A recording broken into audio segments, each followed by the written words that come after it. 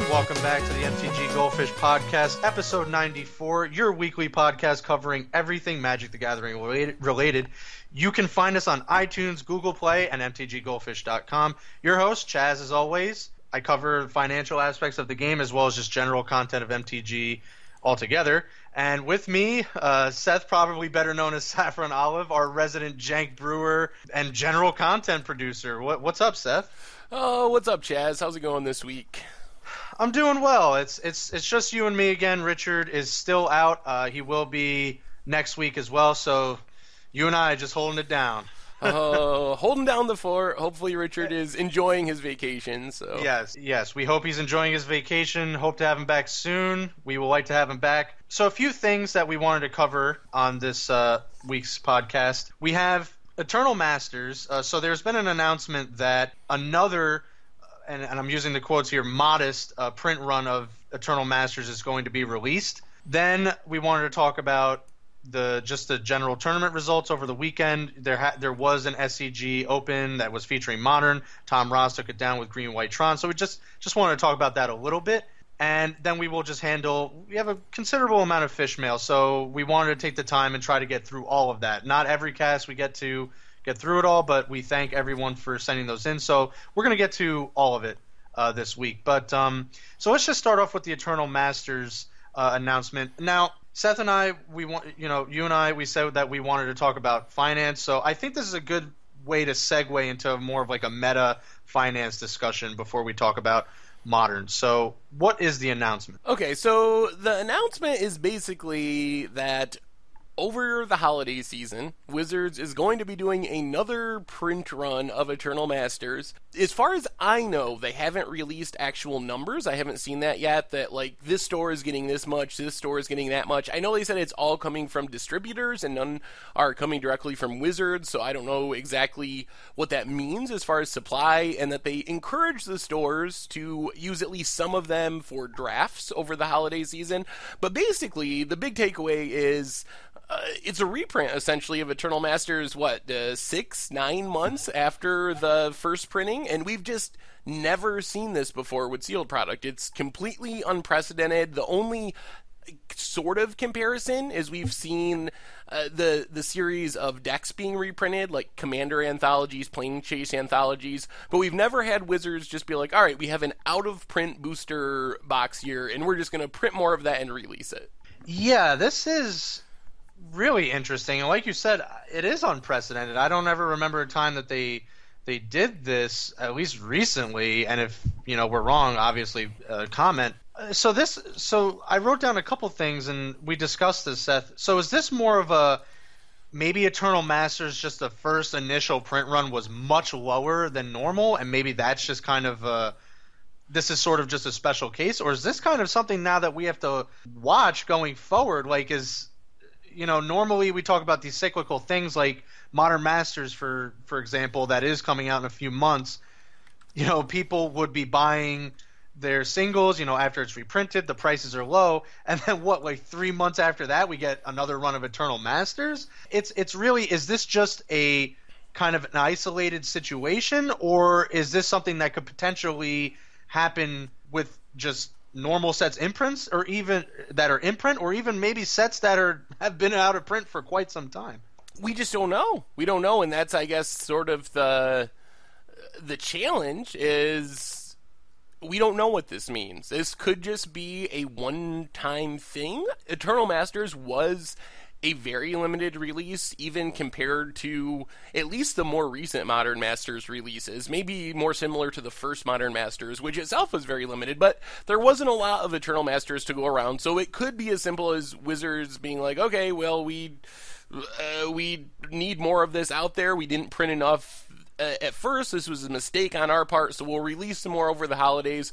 Or this could be the new way forward. Like, it very well could be that next year during the holiday season, we get an announcement a month or two ahead of time saying, oh, we're going to just print more Modern Masters 2017, because it'll make Wizards money. Like the holiday season, people are in this spending mood. If your kid is a big Magic player, Eternal Masters booster box is a great present. Or even just for people to buy over their break from work to get together with some friends and get a box of Eternal Masters and draft. So it seems like a time when Wizards can sell a lot of product. I wouldn't be surprised if we saw more of this moving forward. We can't really say for sure that this is precedent setting and the new normal, but it all makes sense from a business standpoint. It's easy to forget that Wizards' main goal is to make money, and this seems like a pretty easy way for Wizards to make more money. Yeah, and these are two more points that we talked about in the pre-show. I mean, is this more attributed to the new president that has come on? I mean, you're the one that posed the question. I think you're right. I mean, I think this all kind of comes back to like new leadership and how things are run as a bit, like how Wizards is run as a business. You just said it. I mean, the end goal for Wizards, I mean, we don't like to talk about it, we don't like to admit it, but it is to make money, and this is a great way for them to turn around, identify that Eternal Masters, maybe just Eternal Masters in this situation, was underprinted, and then just turn around and say, you know what, for the holidays, let's get this product out there. But, for how long can that go on? And if it even goes further than that to say, you know what, the first Zendikar has been out of print for quite some time. Maybe for Christmas, or the holiday times of 2017, we will release the original Zendikar. I mean, I don't know if that's going to happen, but maybe this new leadership, things are going to be turning around a little bit more quickly than we've seen in the past, where it was kind of a sluggish. They did things kind of sluggish. Let's be honest. Yeah, and I mean, that's the crazier part, is that really could happen. It could be that all of a sudden Wizards print Zendikar. It makes so much sense for them to do that. People want more fetches. There's grumbling and some problems with fetches in Standard, and why wouldn't they just be like, okay, we're going to do another print run of Zendikar. We can sell these booster boxes for probably more than normal. You could probably almost sell them like you would a Modern Masters type set, or maybe they release them for the same price as a standard legal booster, but they would sell like crazy if you could buy a booster box and open fetch lands. And the only reason we wouldn't think Wizards would do something like that is they just never reprinted sealed product before. Once a set was out of print, it was always out of print forever. But this is, it seems like that is changing. So if they're willing to do that with Eternal Masters and Commander decks and Plane Chase, it seems like just so much free money for Wizards to do that with Zendikar or Innistrad. You get these great sets out there so more people can draft them, and it's just super easy money for Wizards. You don't have to design new cards, design a set, pay people to build this world and make the art. You just print it. That's all you got to do is call up your printer and be like, hey, make us some more Zendikar boxes, and then you have money going into your pocket. Yeah, and I mean, it really isn't outside the realm of possibility. I mean, I'm sure we'll get some flack for this, but it really isn't. I mean, you just named certain situations where they have done it.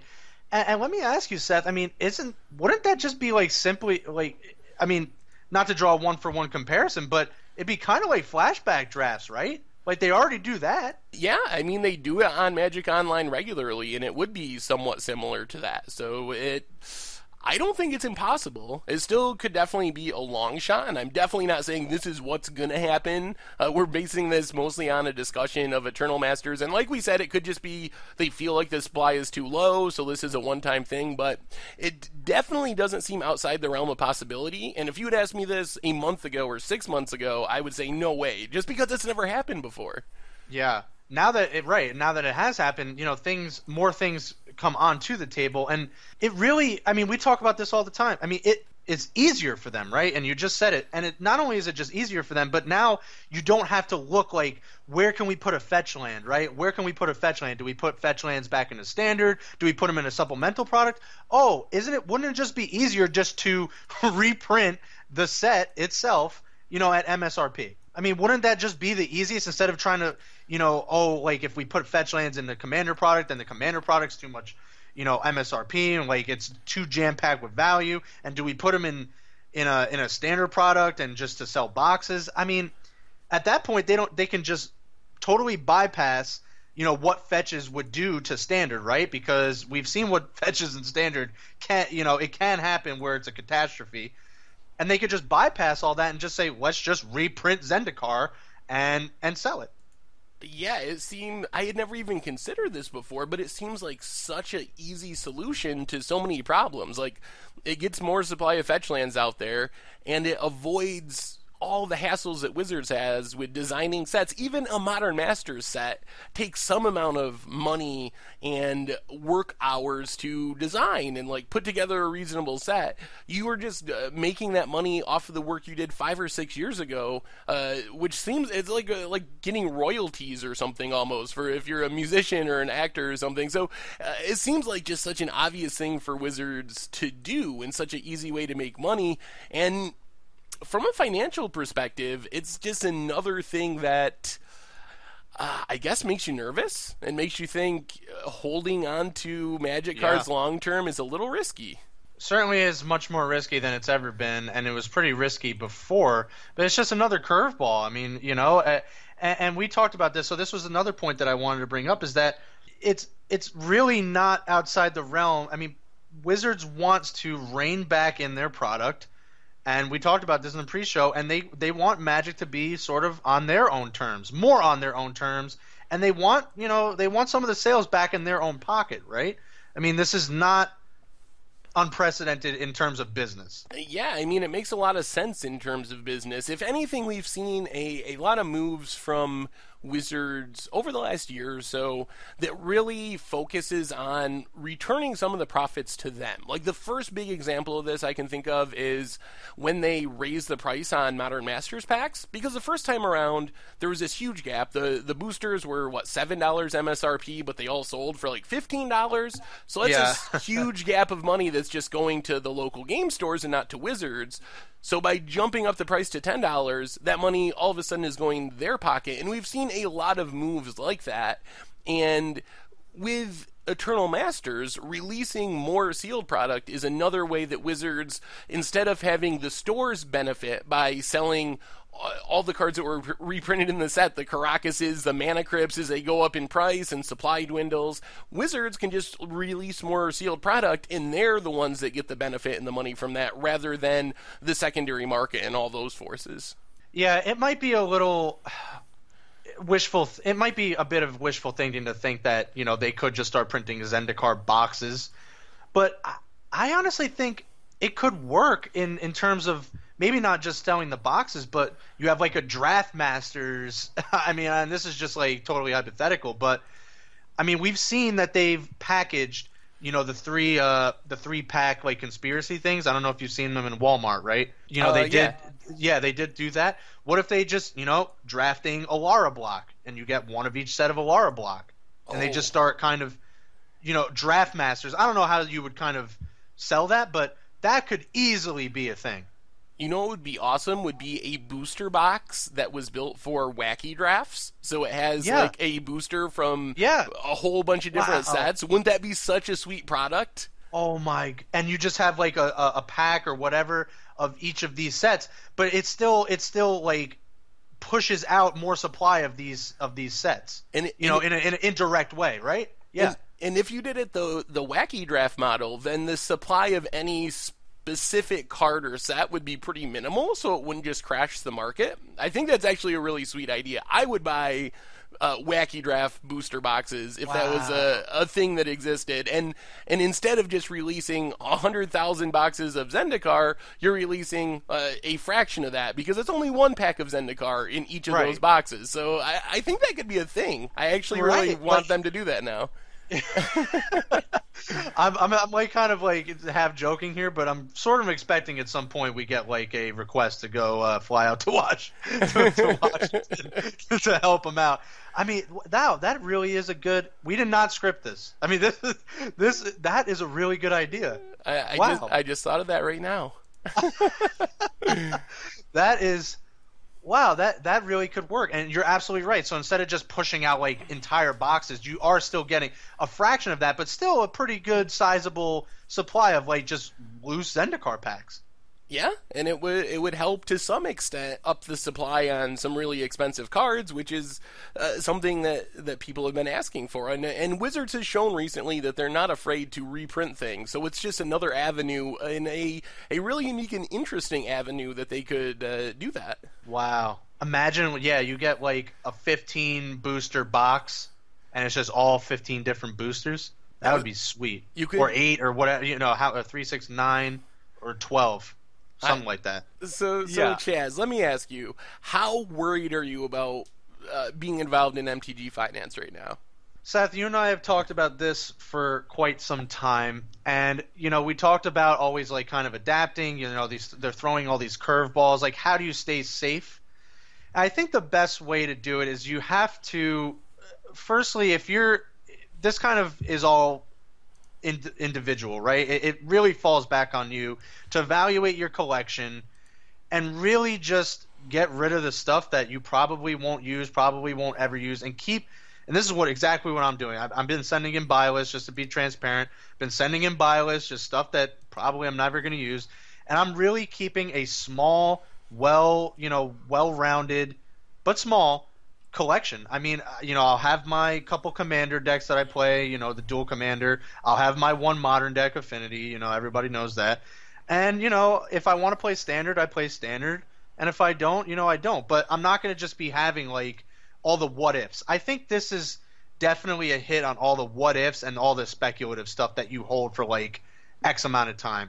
I'm just not interested in that anymore. I'm not interested in the what-ifs and this could be good to stash away for a couple years. I'm just not about that anymore. I'm all about – and if that works for you and if you still want to do it, that's great. There really isn't a wrong way to do this. This is kind of just how I would do this. But I have shifted away from that and more of like in the now. What are the smuggler copters that I have to acquire? What are the torrential gearhulks that I have to acquire? And ideally getting them before they're, $15-20, right? Like that's kind of the whole thing. And so that's how I would do it, but let me flip that question back to you. I don't know exactly how you do it, but let's just say you were to sit down, you have your collection, what would you do going forward?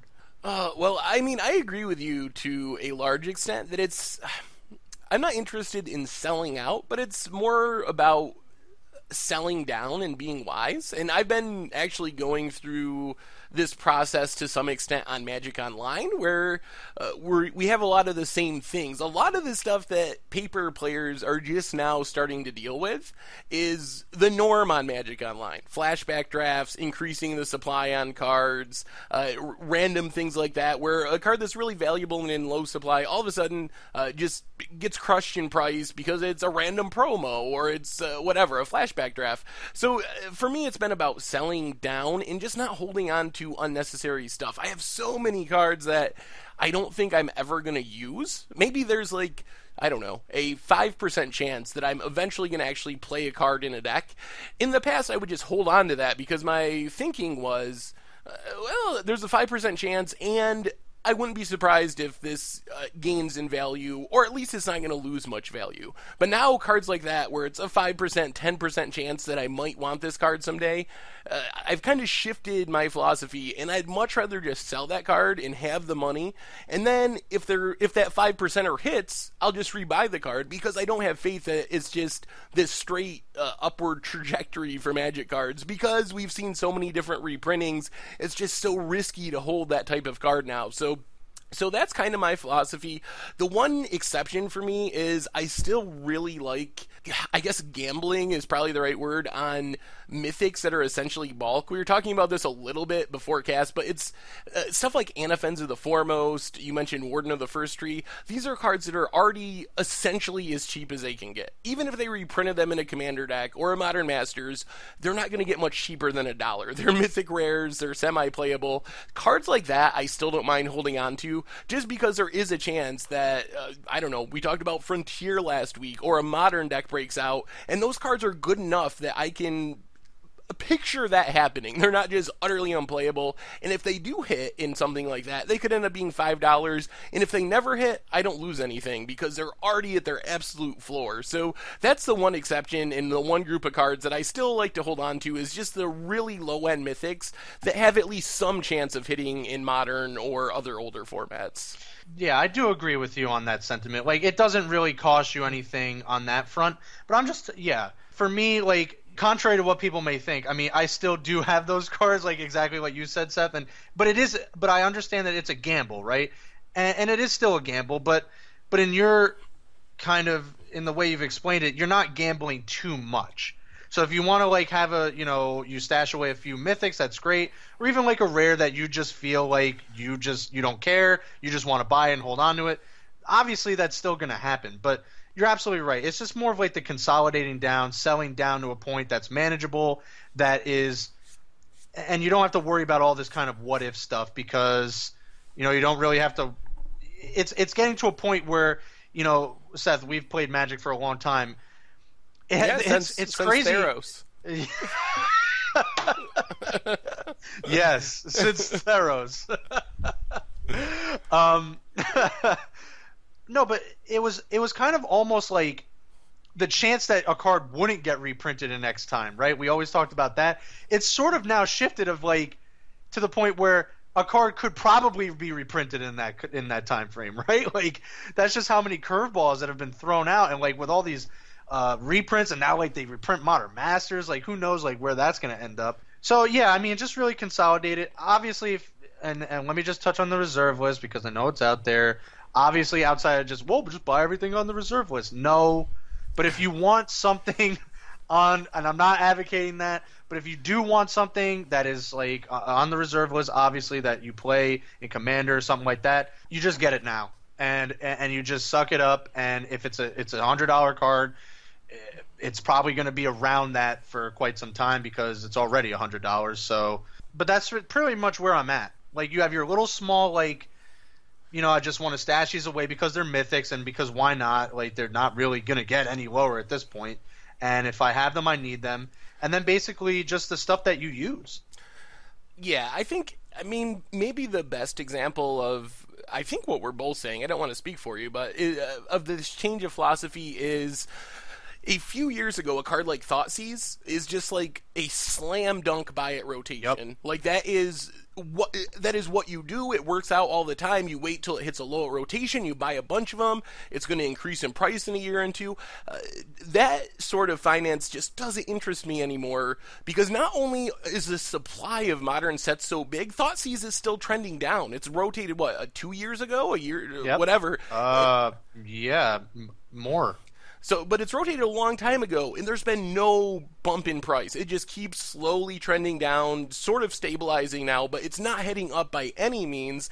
And we're to the point now, it's been 2 or 3 years, it could very easily be in Modern Masters 2017. Yep. It could even be in a random supplemental product, since they're printing so many of them now. So so that's the type of cards that I'm just not interested in, and that's the most interesting part, because those were the auto buys. You waited for Mutavault, Thoughtseize, those type of cards that are staples in Modern, and it's going to be the same with Grim Flayer, for example. Cards like that are Modern playable in Standard sets. I just don't have faith anymore that I'm going to buy those at rotation and profit, because either they're just going to be so great in supply that they don't increase, or by the time they start to increase, they're likely to be reprinted anyway.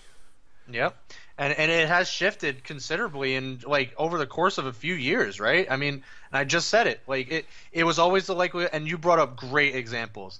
It's just the likelihood of this card probably won't be reprinted. I'm just going to grab them now, and it'll be good, smooth sailing for like a few years, and they'll go back up. And it has changed to the opposite of like this will probably get reprinted, like more before it doesn't, right? Like, and it's exactly like you just said. Thoughtseize, you would have bought it, it goes down, it would probably trend back up. But now at this point, it's not trending back up. And even if it did, it's basically already on the consideration of being reprinted again. So it's easier to just consolidate everything, have your goals in mind. Like, what do I want to do with Magic? And what do I want to play? And what do I want to, I have this little – I would definitely have a very little, if at all, contrary to what people think. Like, if you just want to have some whole long-term stuff, that's fine. But just know what you want to do, have your goals, and consolidate accordingly, I think.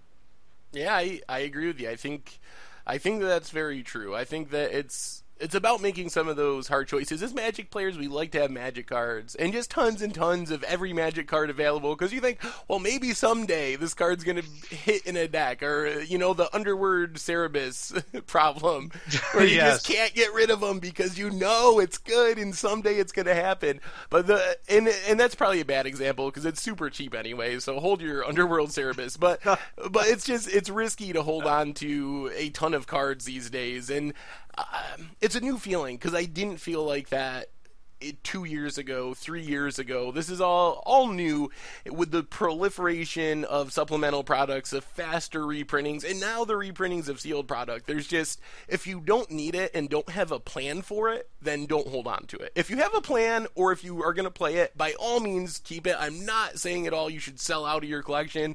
I don't think that's a smart move or a good move. I'm not going to do that.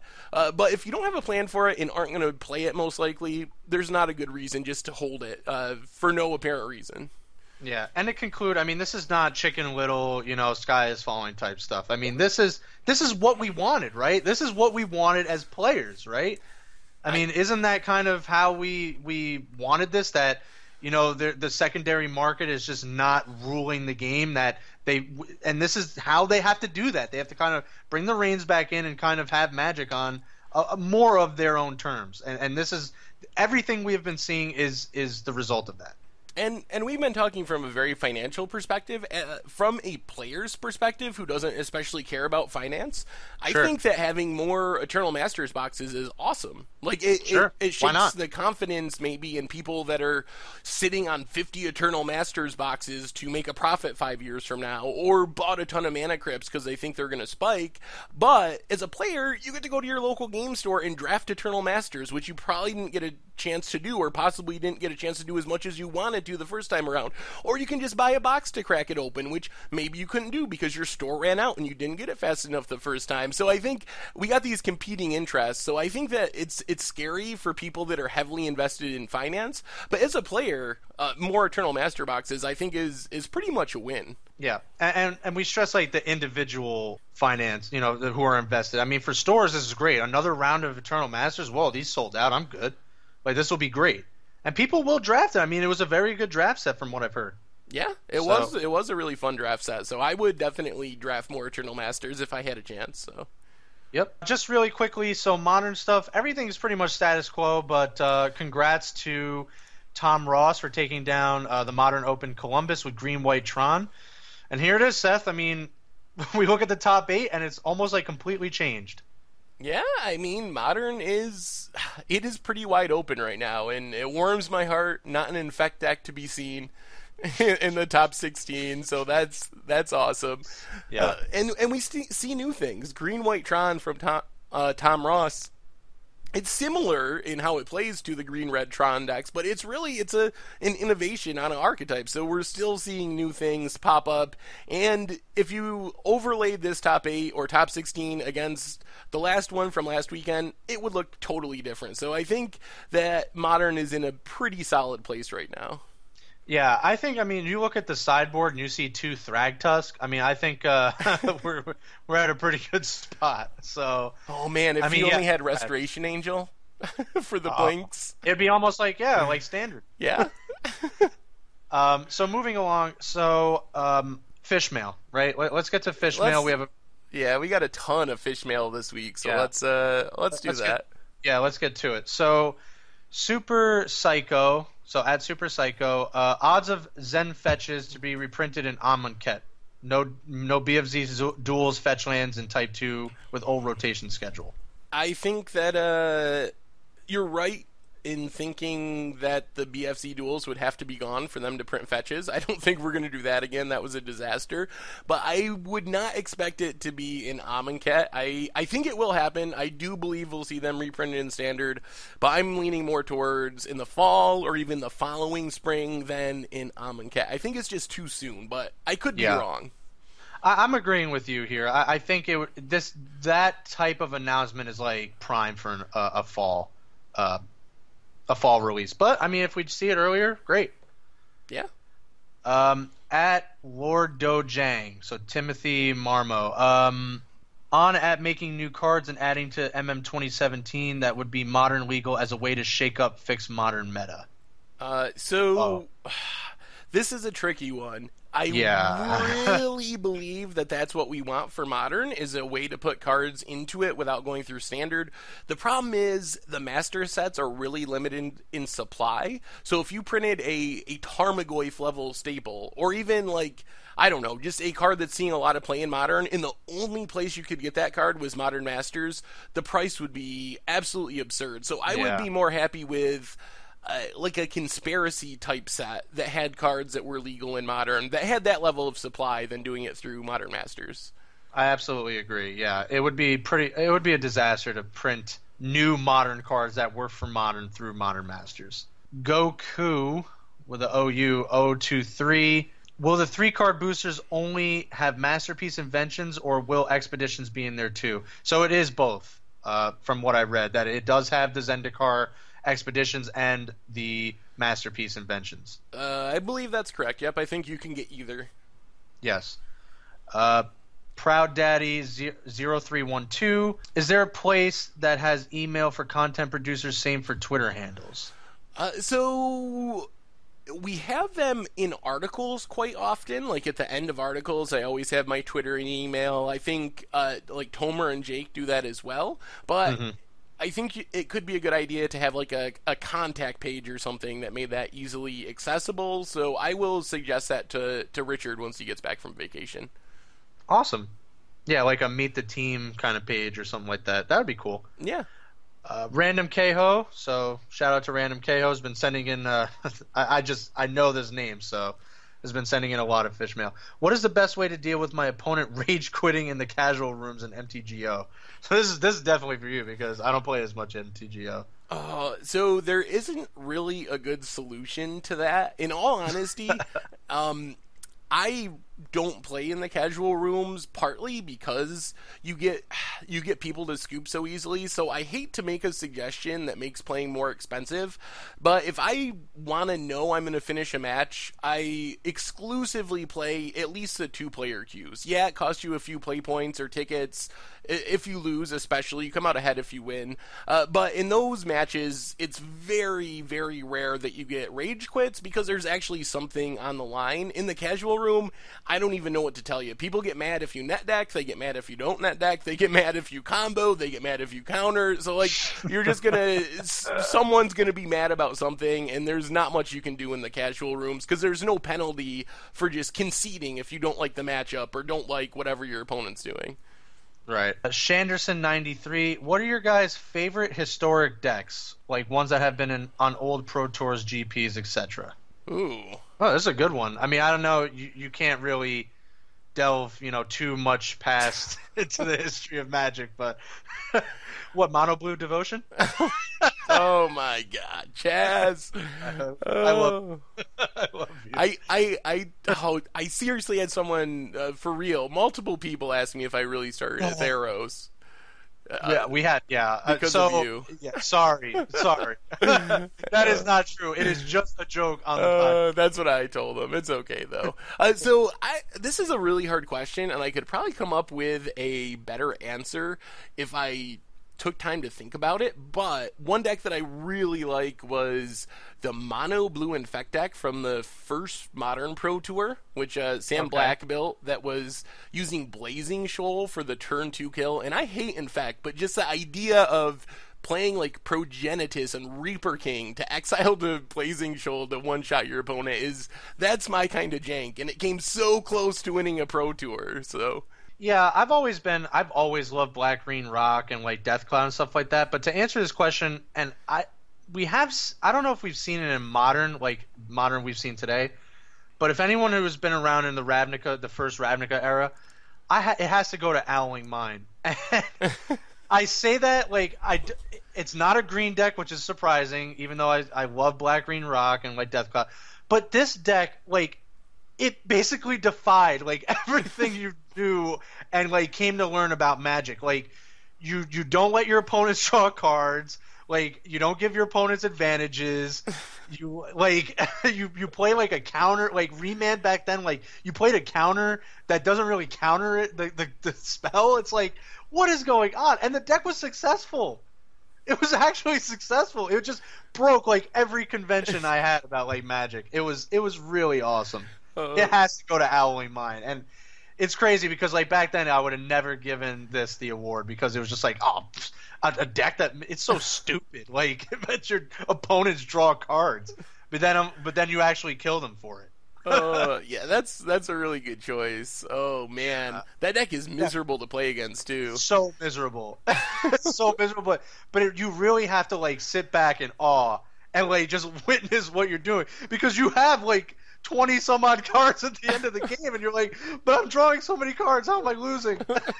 Sudden impact. That's why. Oh, yep. And Ebony Owl and Atsuke.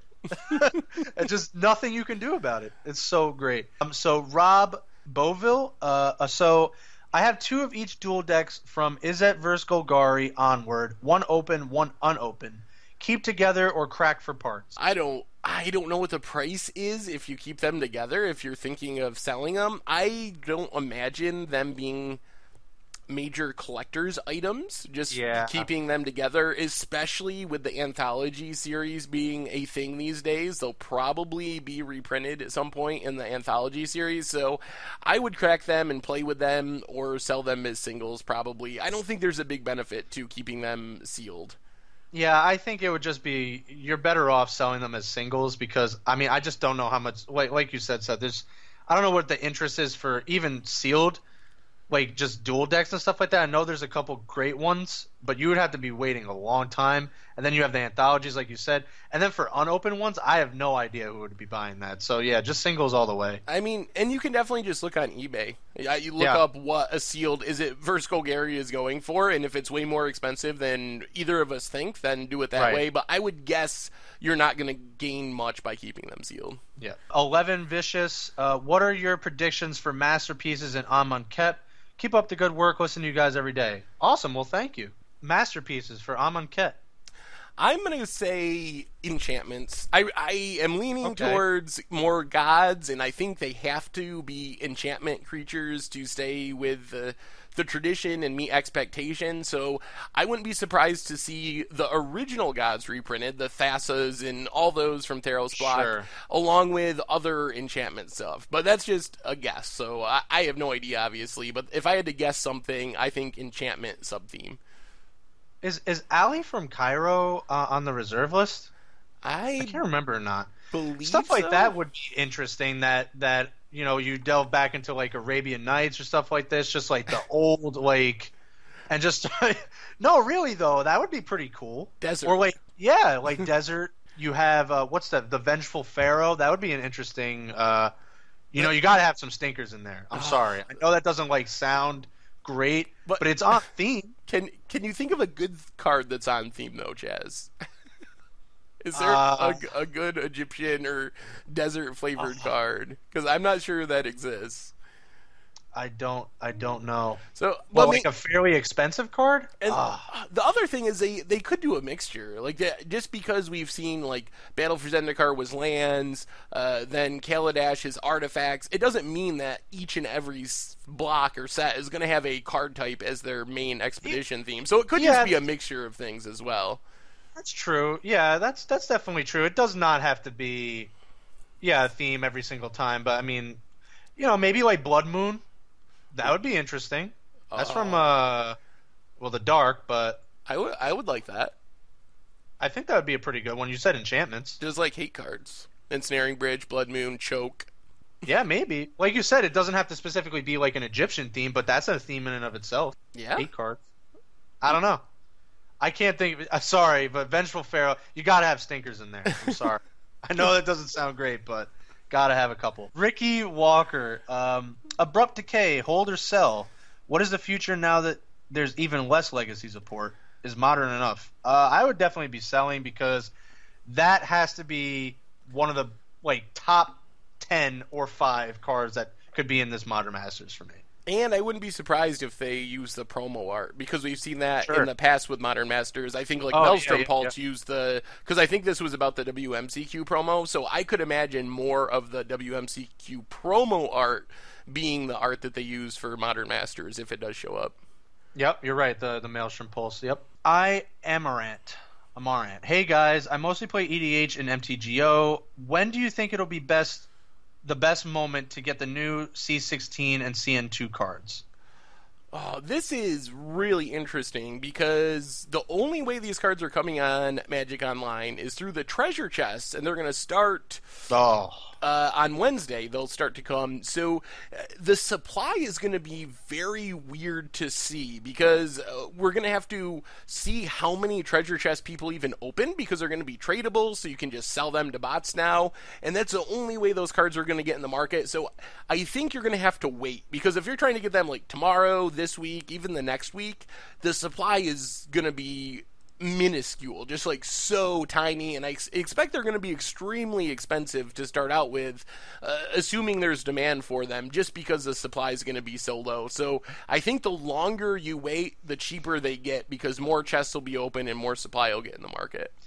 really? Only the treasure chests? Yeah, That sucks. It's gonna be interesting. Rough. Mahi Boats.